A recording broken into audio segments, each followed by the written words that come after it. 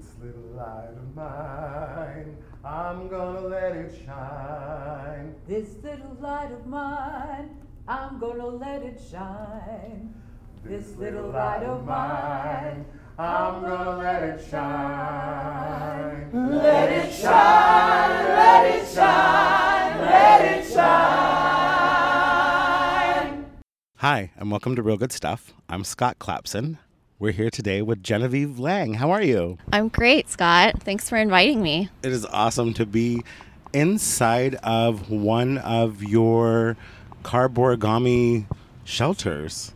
Thanks. This is rad. We're recording outside, but we're actually inside the shelter. This is cool. Yeah, and it's exactly the kind of setting that we want to try and use these for, you know, in a parking lot that's a little obviously off of the street, but safe and flat and not bothered by other people.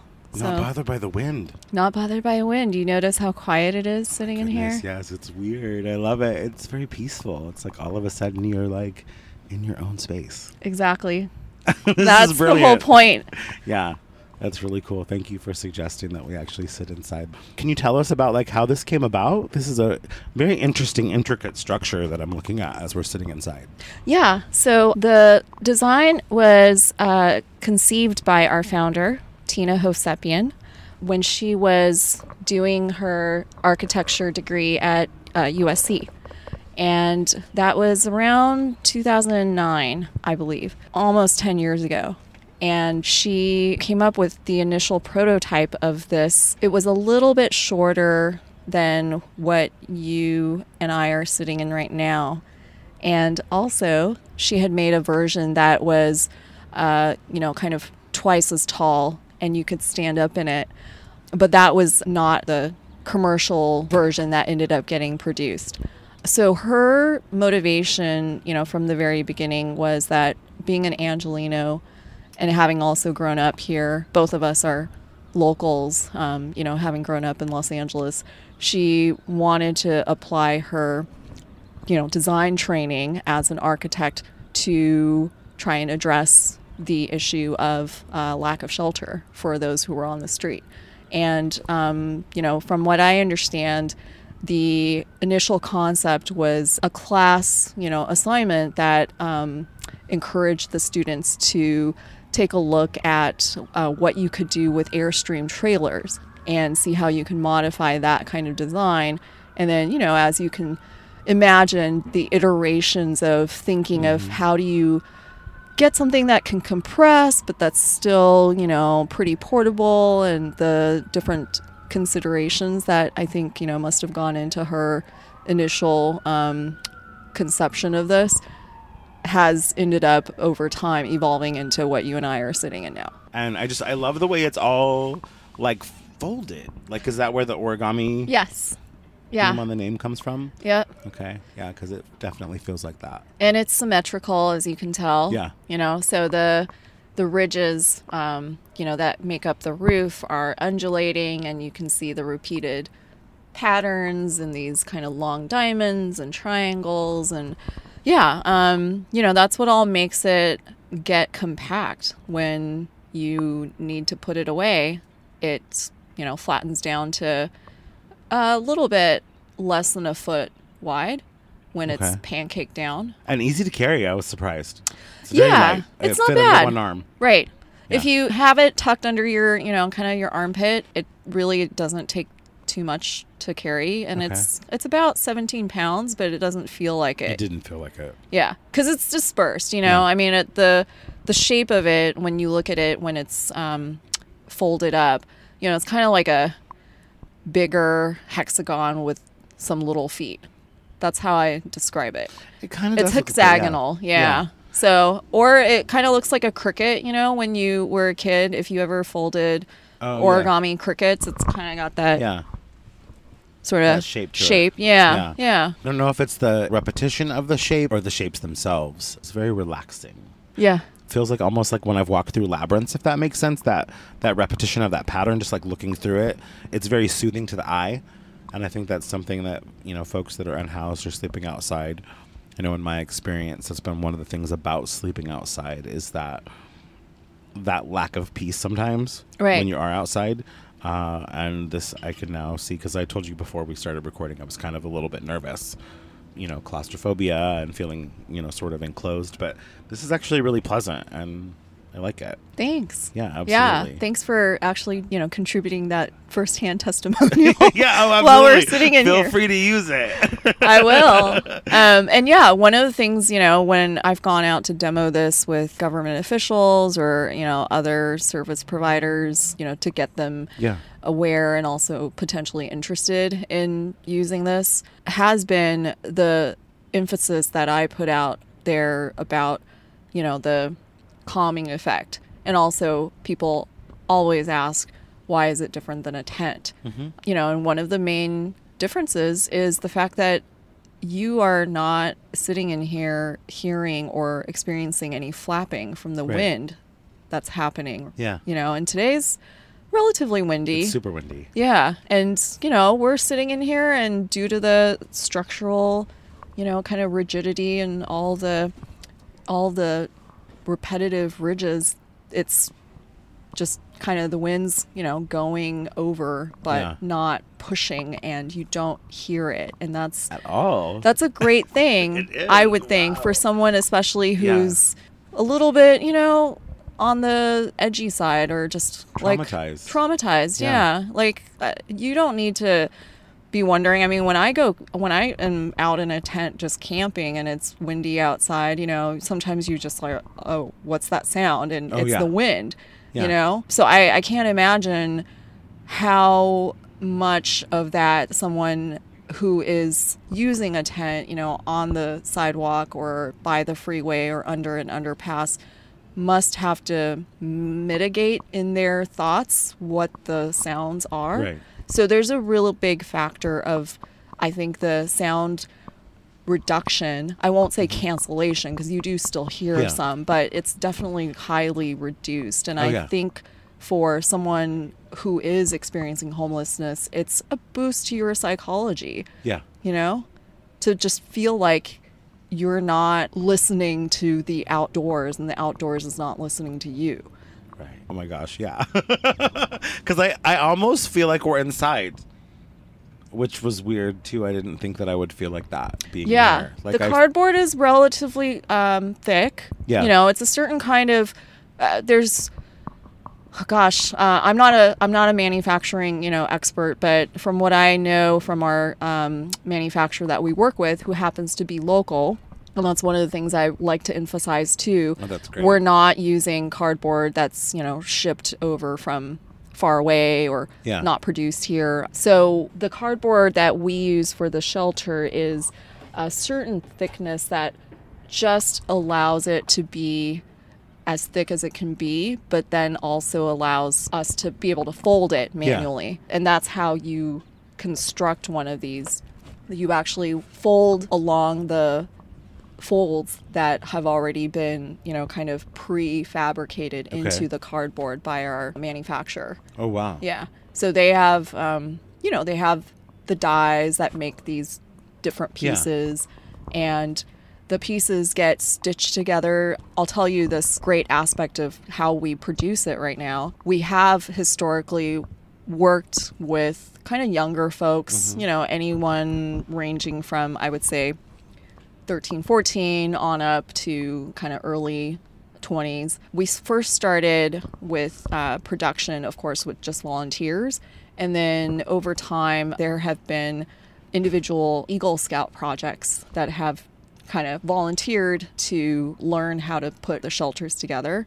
And then now, in this past year, in June, we started a pilot program that I'm really hoping to be able to continue if we can get more funding for it, with an alternative high school that's located in Culver City called New Earth. And New Earth is, the full name is New Earth Arts and Leadership Academy, or Leadership Center, I think. They work with justice-involved youth who are either, coming out of juvenile detention or at risk of going, into the justice system. And we have trained and, gotten a small crew of the students who are served there to be kind of our regular assembly team. And that's great because they learn a lot about group collaboration. You can't build one of these on your own. It would be really hard. And that's part of their larger jobs training program that they do as part of being at New Earth. So we're really proud and lucky to be a module of their jobs program. And yeah. That's rad. Thanks. Yeah. And some of the kids, that we have worked with have also experienced homelessness themselves or had close relatives who are currently out on the streets. So they definitely see the immediate benefit and, have told us that it makes them feel good and empowered that they're able to, do something to try and help. That's rad. So they're made locally wow, that's just so rad, by youth who are being taught to work together to help them also in their journey. In their journey. Yeah. Wow. That's amazing. It's like a whole social justice closed loop concept. I love it. Yeah. And I really want to emphasize that aspect of it because, they are conscious decisions to produce locally, right.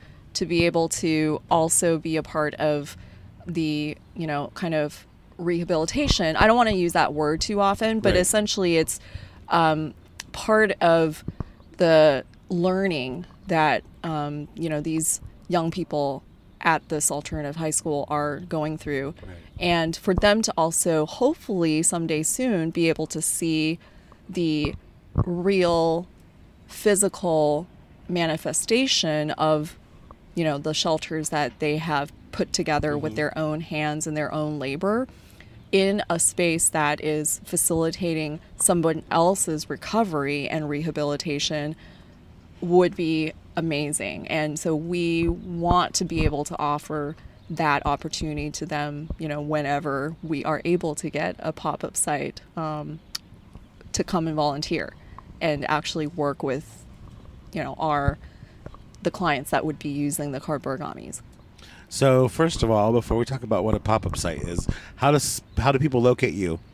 What is the website? So our website is www.cardboardgami.org, and I'll spell that because it's a little bit of a mashup. It's CARDBO, no A. So if you were going to start writing cardboard, you stop at the O, and then it turns into origami. So the rest of it is RIGAMI.org. We'll be sure to attach that to this podcast. That way people will know. So Genevieve, what's a pop-up site? So a pop-up site is the idea that I came up with last year with my board to thoughtfully put the cardboard gamis out in the field for use. And also the main idea of it is not just for these shelters to be simply used by folks, overnight as they would a tent, but really to provide an entry point for people to be able to have connection with service providers. So a pop-up site would be any private or public lot that has some level of, security, whether it's able to be gated at night or if it has, a pretty well, I would say kind of off the street feel to it. A lot like the parking lot that you and I are sitting in right now, it has a gate, part of it has a wall, it's off the main drag. And what we would love to do is to be able to work with local community groups like faith organizations or others that, for instance, like neighborhood councils or neighborhood homeless coalitions, to be able to put these together as literally pop-up emergency shelter sites using the cardboard gamis as spaces where people can sleep. And this would be a new intervention that you can consider is perhaps a step between sleeping or being a part of an encampment that, is illegal and could be confiscated or, swept at any time. And someone who is experiencing homelessness feeling confident and comfortable enough to actually enter, a more traditional shelter type of setting where they would get assigned a bed, possibly have roommates, all that kind of stuff. So that's the simple idea of the pop-up site. And, what I want to be able to also emphasize with that is we would be making sure that service providers that are already covering the area are connected into the site so that when folks check in for the night, and get their cardborigami to sleep in, they know that in the morning before they check out, they will be able to connect with somebody who's going to come and visit them from, whoever is the official CES provider, wherever the pop-up site might be. So we'll have volunteers that will serve as greeters, set up the cardborigamis for people so that it really feels like you're kind of just showing up and there's sort of a concierge, shelter service, if you will. And you can put your stuff inside, take your shoes off. We'll hopefully have, some community groups that would be able to provide meals. But at the very least, it's a safe place for you to bed down for the night. And you don't have to worry that, there's going to be strangers coming by or just trouble or, things like that you may have to just think about fending for yourself if you are out. And that's a really important thing because we've seen the effectiveness of how people who are sleeping in their vehicles, for instance, feel and, behave so much more in a healthy way when they're able to participate in a safe parking type of program. So it's a very similar idea to give people that temporary but known space that they can go to. And don't worry about, where you're going to put your tent or how you're going to pack it in the morning. That's going to be taken care of for you. Or that your stuff isn't going to get taken in the middle of the night. Exactly. Which is a big common experience that I didn't think about when I started, sleeping outside. I've only lost one backpack, but I know people that have lost up to 4 or 5 backpacks where they'll fall asleep and someone snatches it. That's what caused me actually to start. I moved over to the Atwater area just because, I was kind of already hanging out at where I was sleeping and during the day in the early evening. And then I thought, there's not a lot of people around here, so maybe I should come and sleep in this area. And then I started realizing online, like through CELA and all of that. We've used a couple acronyms right now. I guess we should define them. CES is Coordinated Entry System. Coordinated Entry System, because I don't think that's only come up on one other podcast, actually. Who else is? I think it might have been Joan Howard with The Source at the Durant Library. I think she mentioned CES. And Food on Foot.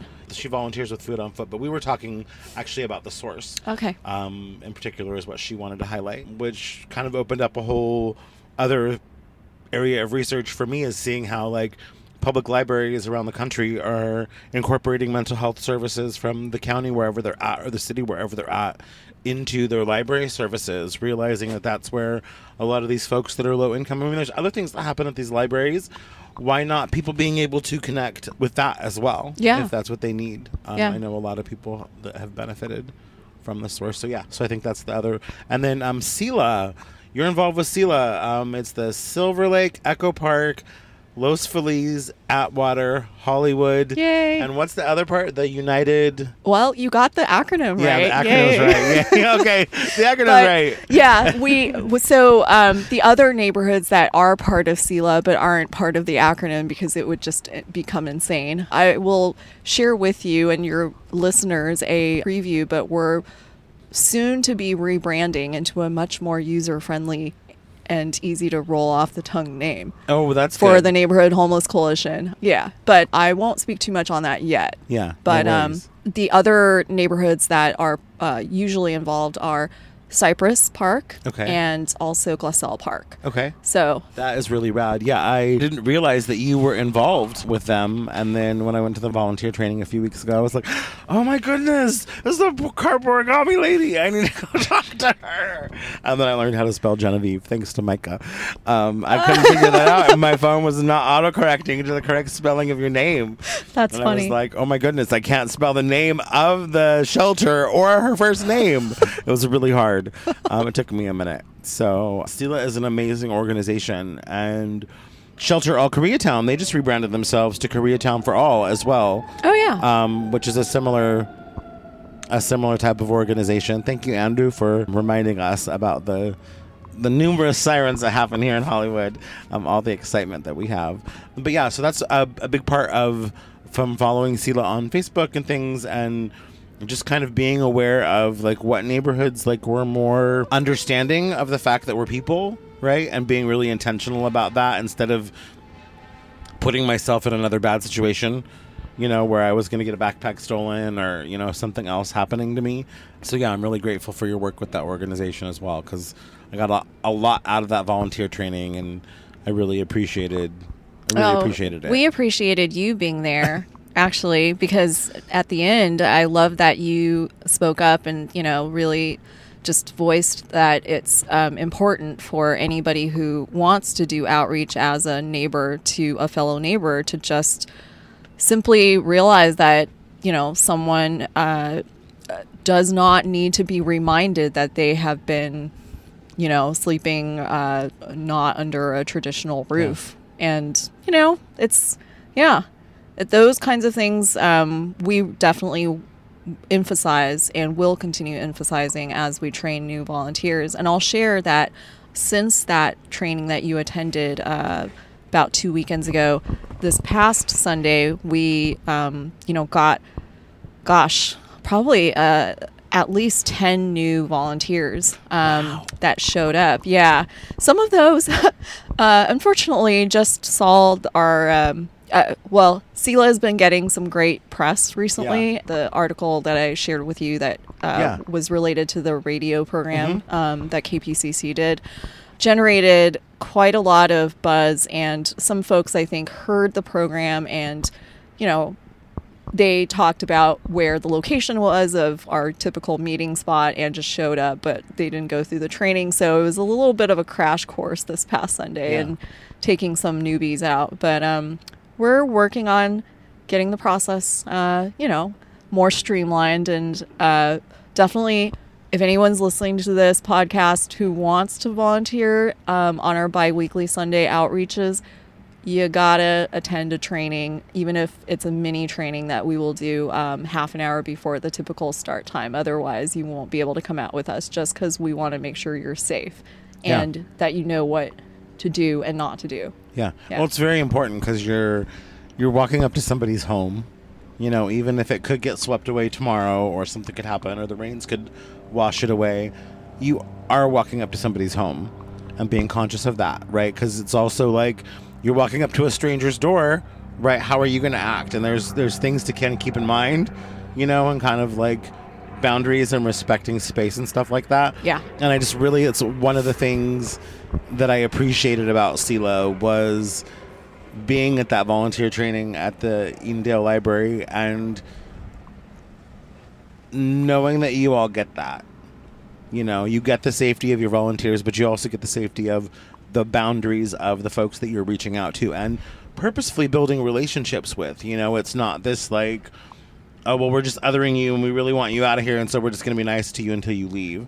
It's really like, no, these are human beings, and we really want to get to know them, and we're going to intentionally meet. It's every first and third, right? It's every first and third Sunday. Yeah. So and they know if they're along in those spaces, they know that someone might be coming back to, and it, like, I think you all said that it's oftentimes similar people have the same route, so they begin to get familiar faces and things like that too. Exactly. Which I think is cool. Yeah.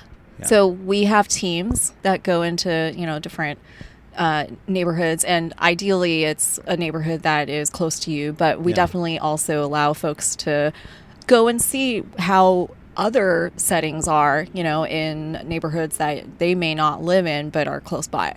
And I think that's part of the just education for anyone who wants to see how varied the faces of homelessness are, and also just the geographies of homelessness are so different from even one neighborhood, to another adjacent neighborhood, because people are resilient, and you learn how to go and use, spaces that aren't being used in different ways. And the expressions of that could be very different from Hollywood, where we're sitting, to Northridge, where I've been, and, other places around greater LA.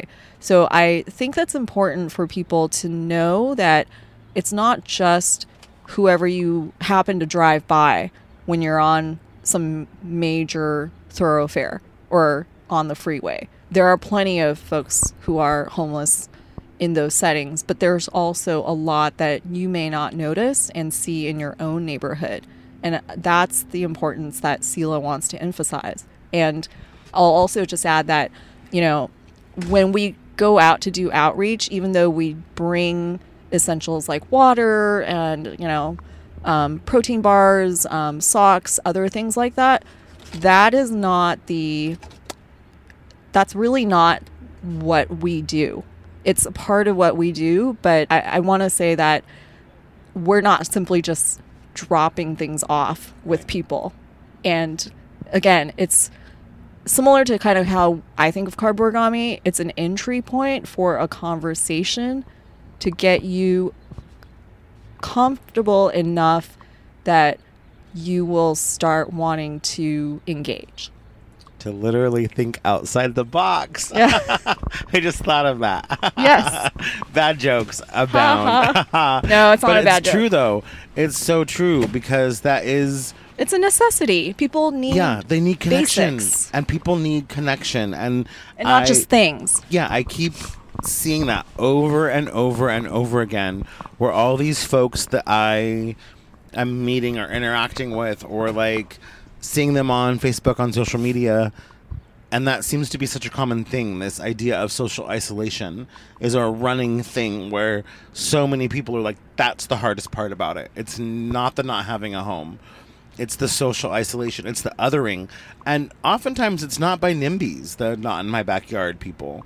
It's not by them. It's by the folks that are well-meaning, that they think that they get it, but they don't, and they fall short. And then there's this other stigmatizing and othering and things that happen. And that's what I so appreciated about the Sela training, was I didn't feel that there. I didn't feel like, oh my gosh, there's so much work to do before you all can go out and outreach. I was like, wow, this is amazing. Like, I felt like I learned stuff, and Great. And I mean, I'm an organizer, and usually I'm the person in the room that's like going to like listen to see. And I was like, oh my gosh, I learned. I want to go to another one. Like, I can't wait for the next one. We will do them quarterly, I believe, if not sooner. Yeah. It was super rad. I learned a lot. So if someone wants to find out about Sela, how can they find you all? So for the time being, until we change our name to the brand new name, it's Sela NHC, which stands for Neighborhood Homeless Coalition.com. Okay. It will become a .org soon, Okay. but if you go to .com, you'll for sure get the current website. Cool. And I want to just give props to my fellow Sela organizers. They've been at this for probably coming up on 3 years. Okay. Not that long, but when I first started getting involved, it was with their effort last spring to crowdsource sites that could be used for any sort of size definition that you want to call it, of some sort of service center or drop-in center or access center.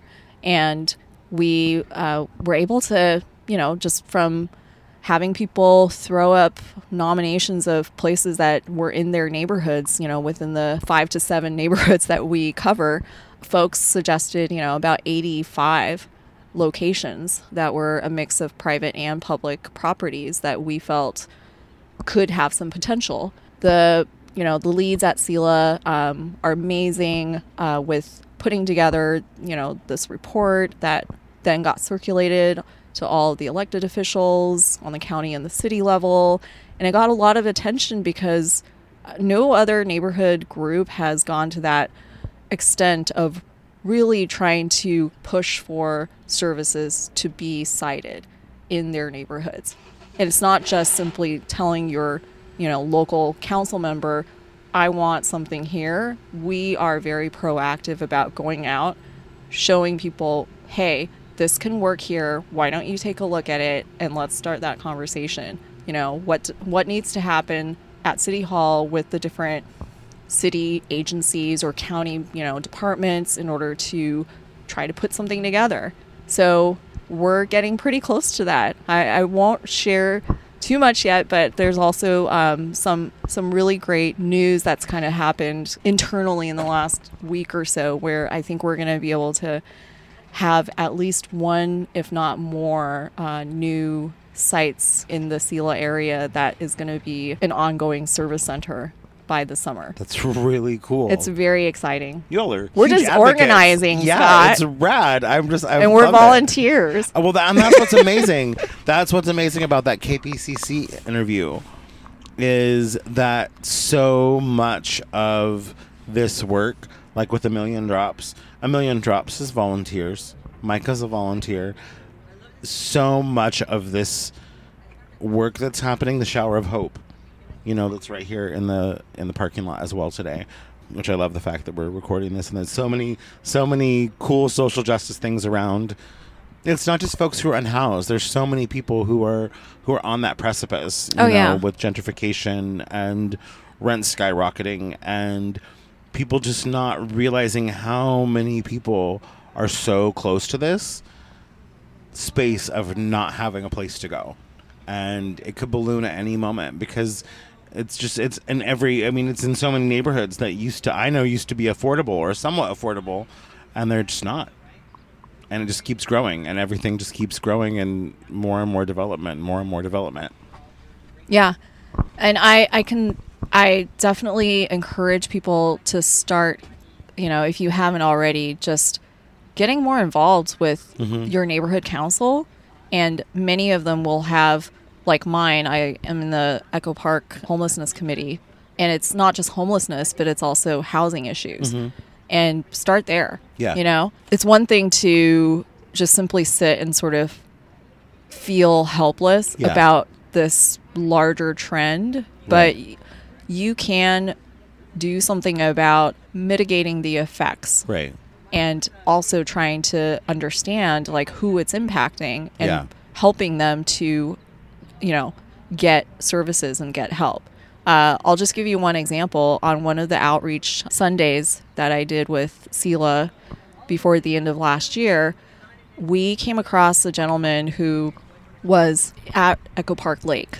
And there's usually, whenever we go to Echo Park Lake, at least, I would say, half a dozen, if not more, different tents and, camps set up. And he was very articulate, very cogent when we approached him. And, he shared his story completely honestly, that he literally had lived in an apartment that was an older, in a smaller complex of maybe 6 to 8 apartments just over one of the small streets that overlooked Echo Park Lake on the west side.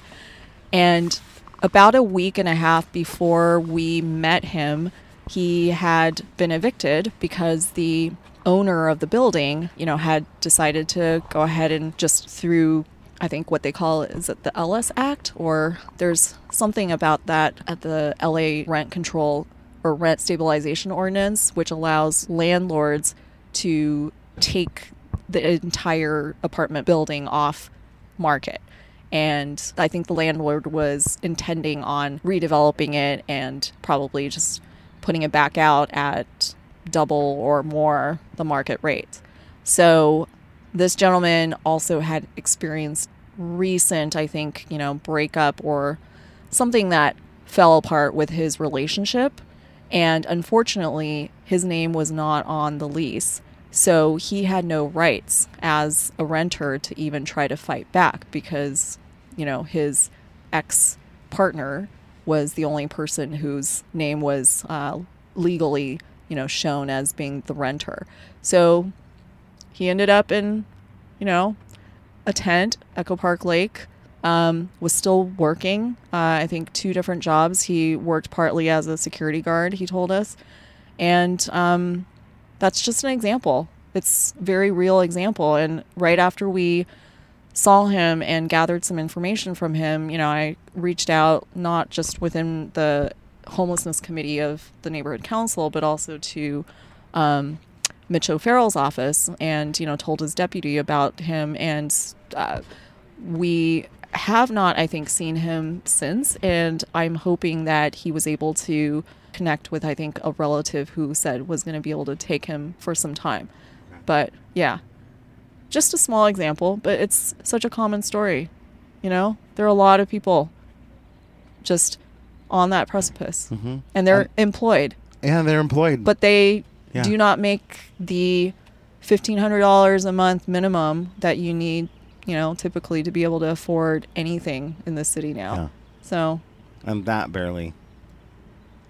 I mean, $1,500 a month barely will get you. You may have to have a housemate. Yes. Yeah. It's very bizarre. It's very bizarre how much things have changed. This is so the most quickly. unaffordable to live city in America. Really? Yeah, there's a new Harvard study that came out. I will have to find it and send it to you, but it came out probably a month or 2 ago that, once again, I think this isn't the first time LA has been listed as real estate-wise the most unaffordable city in America. Wow. And we're seeing the effects of that. We are seeing the effects of that. Yeah. Wow. Yeah, that's bizarre. That's a whole other podcast, gentrification. I'd love to do a podcast on that. I'd love to do a series on that, actually. But you can tag on perhaps to the series that NPR did. I think maybe 2 or 3 years ago in Highland Park. Okay. Because that was an interesting study there. Yeah. I'll have to look into that.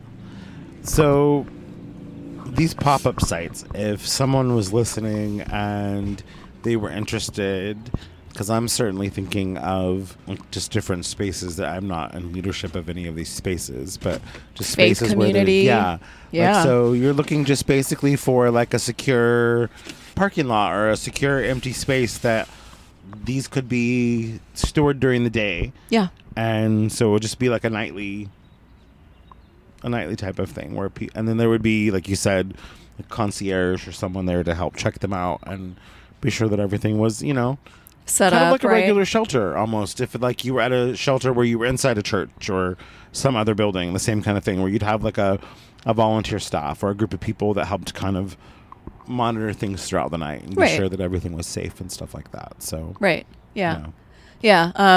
I will just send out an appeal to any property owners or property managers. It doesn't have to be connected with faith groups, for sure. If you are an open and generous, private property owner with some space, whether or not it's for parking or it's just simply a space that's maybe awaiting some redevelopment, but you're not going to be using it for the next year, I would love to talk to you. We would love to be able to see if it fits with the fabric of, the neighborhood and what your property is already kind of looking at being used for. And those are the conversations that just need to be done on a one-by-one basis, because not every empty piece of land is going to make sense. But we want to be able to facilitate anybody that, if you're a part of a neighborhood group and you have connections, or you see that there's just this lot that continues to sit empty and people may already be camping out there, why not make it a more dignified and also potentially connected space for the folks that need it, and also for the community to be able to help them? Because again, going back to your point about social isolation, Yeah. the point is not to just drop off these cardboard gamis and say, hey, church leader, good luck, do what you will with them. We want to use them as a tool for there to be those volunteer engagement opportunities so that the neighbors can see how their own neighbors have fallen into this state, and it is not something that's permanent. Right. And the sooner you can help someone to stabilize, to not get your stuff stolen, to actually have a place where a caseworker can come find them, repeatedly. Right. That would help them to be able to exit from the state of homelessness. Yeah. Stability is a big thing too. That lack of stability, and especially like a lot of the folks that I know, their geography does change. Like there's numerous people that I know that, and not necessarily because of sweeps, because of flooding from the rain or just safety, different things or whatever. Yeah, negative moving people spaces. that they encounter. Yeah. Yeah. Because that's the thing, too, not everybody's always sleeping in the same space. And so just kind of being conscious of that. Like, there's definitely in the area that I sleep in, there's a lot of folks. I don't really see anybody at night, but in the morning, there's about 3 or 4 of us that I see on a regular basis.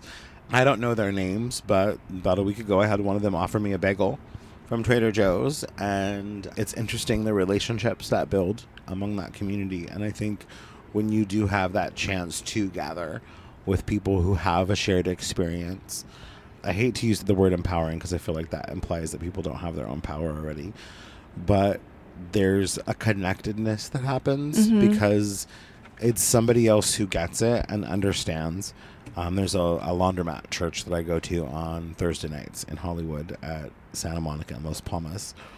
And I went this last week, and it was amazing because... They have the church in the laundromat? Yeah, it's every Thursday night. It's a nonprofit. They started, some students from, I think might have been North Orange County and some other places decided to intentionally come into Hollywood on Thursday nights about 13 or 14 years ago. And it's every Thursday night at 10 o'clock. I went this last week to get my laundry done, or to do my laundry. And it was just amazing to me how many people in this space are genuinely happy to see you, or genuinely happy to see me, and that you build community with these people, and it's across every like racial and gender expression and economic, places in the world, which I didn't even think about, was like there's all sorts of folks that are not from the United States of America that are here experiencing homelessness. And when you start talking to people about that they came here because of what they have been told about this country or what they knew about this country, and they get here and they're living on the street. And that perspective to me, I mean, I was born in Northern California and grew up in Southern Oregon on the coast. It was kind of like a small town, like idyllic kind of thing on the ocean. I can't imagine coming from somewhere else and you're going to this place that's the richest, most amazing country in the world, everybody says, and then you get here and you're sleeping on the sidewalk. Yeah. Like, that's got to be the hardest. I can't even imagine what that feels like. Yeah. It's it just must be, they are experiencing the sort of most extreme expression of our inequality. Yeah. Stripping of them of their dignity. I read that on y'all's website for Cardboard Origami, right? I believe that. So, right? Dignity? That's on the website? Yeah. And I think that's really important. That that's why first language to me is such a big deal. Giving people back their personhood and letting people, advocates, NIMBYs, whoever, know that, these are people. And when we interact with them, whether it's in a really cool space like this, really rad design cardboard shelter. This is so cool. It feels like we're in a piece of art. Yeah. It feels like we're in a piece of contemporary art. I really appreciate it. Well, I know that our founder, Tina, would definitely appreciate that, because it is meant to be something that is aesthetically pleasing. And I think that's also just, you don't get that from a Coleman tent. Right. You don't. I mean, nothing wrong with dome-shaped tents, and they have had their day and written up in design journals too. Right. But yeah, I think why not have a different shape that people find appealing, and the person who's using it should feel good about being able to use it.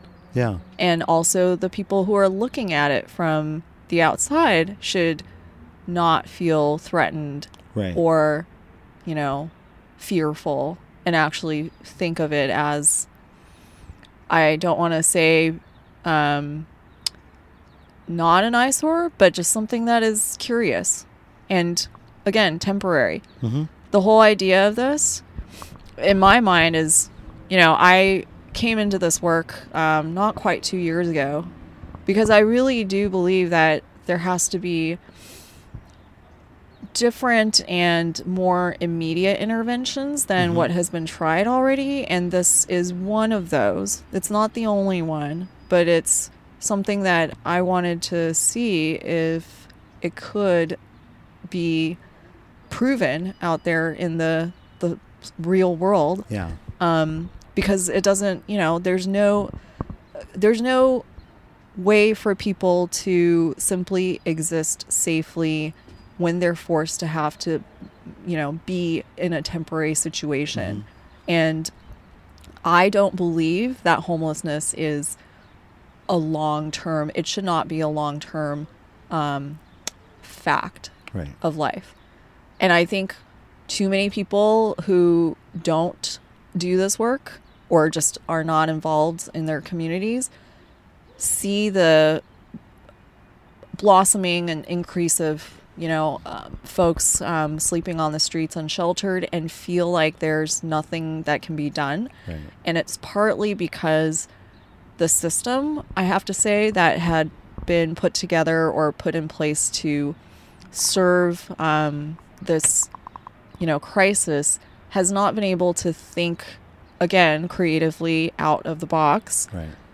From simply, getting or trying to construct physical places for people. Right. And that implies to me, when you're talking about building things and taking years to build things, that you think that this is going to be around for a long time. And I fundamentally do not believe that. Right. If it's going to be a temporary problem and you want to, make it as efficient to resolve in a humane way, then you need to think about how you do that without wasting resources and putting money into physical buildings that are going to last 20, 30, 40, 50 years. Right. I completely agree. It's part of why I wanted you on here, was the innovation, right? This is a lot about kindness and togetherness and compassion and love and all of that and hope. But it's also, a lot of these are about innovation, and especially with folks like you, Genevieve, who are really, it's so thinking outside of the box. Just, with Sela and this cardboard shelter, just this concept again of how we're in community with folks who are unhoused, that are our neighbors, rather than calling them the homeless. It's so important. Yeah. So very important. As we come to the end of the podcast, what's next for Cardboard Origami? Well, so I would love to be able to tell you that we have, an upcoming pilot site. We don't quite yet. And so going back to my appeal, I want anyone who is already working in some manner, whether you're providing meals or you're doing outreach or, anything that you're already a part of in your community, to reach out to us, especially if you are connected to a physical space where we may be able to take a look at trying to, do a pop-up site. And the pop-up site duration is a conversation that we will have with your community.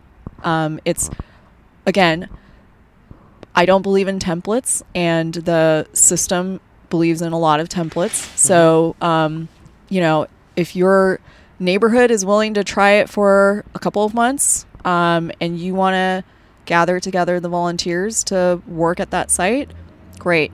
If it ends up that we are able to move folks, into more the next step in transitional housing in less than 6 months, then great. We pack it up, we recycle the cardboardamis, and the space returns to whatever it was before. Right. There's no trace of, us having made a dent in the lot. So that's what we're continuing to work on. We are also continuing to work with the New Earth organization on producing more of the shelters.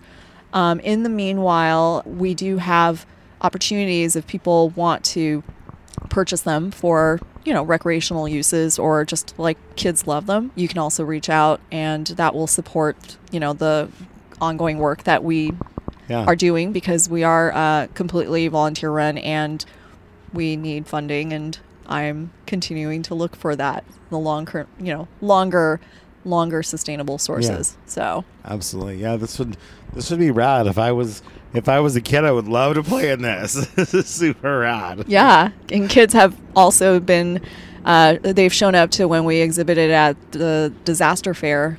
There's a large kind of emergency preparedness disaster fair that these folks up in the valley host once a year in the fall. And we got a lot of very interested community queries about how their neighborhood block association could buy these and just store them for emergencies. And I would also encourage folks to think about it in that way. You can buy one to support yourself, and buy one perhaps to support, someone who is going to sleep in it through our pop-up site. Absolutely. You want to tell our listeners one more time what the website is? Yes. So I'll just spell it out. Yes. www.card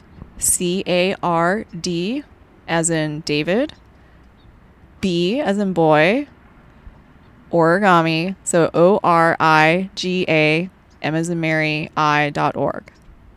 Awesome. Thank you so much, Genevieve. You're an amazing advocate. Thank you so much, Scott. I am so glad that we met at A Million Drops, and props to Micah for doing what she does. And I look forward to hearing more podcasts come out. I look forward to volunteering with Sela. Yeah. Yay. I can't wait. Sela is doing amazing things. And again, perhaps the follow-up to our conversation will be when we can tell the public about the exciting new service location, parentheses, plural S, locations in, the Sela Northeast LA area. So, and hopefully a pop-up site for cardboardamis. Yes. Those two things are not exclusive. So I'm trying to see if we can, commingle. Oh, absolutely. I'm thinking one of these needs to go to my my little niece and nephews. I think they'd love this. This is rad. Anyway, thank you, Genevieve. Thank you to A Million Drops. Thank you to Micah, to our executive producer, DJ Cherish the Love. Thank you to Shure Microphones for the impeccable sound quality. We appreciate you listening to Real Good Stuff, and have a great day. Peace. Thank you. This little light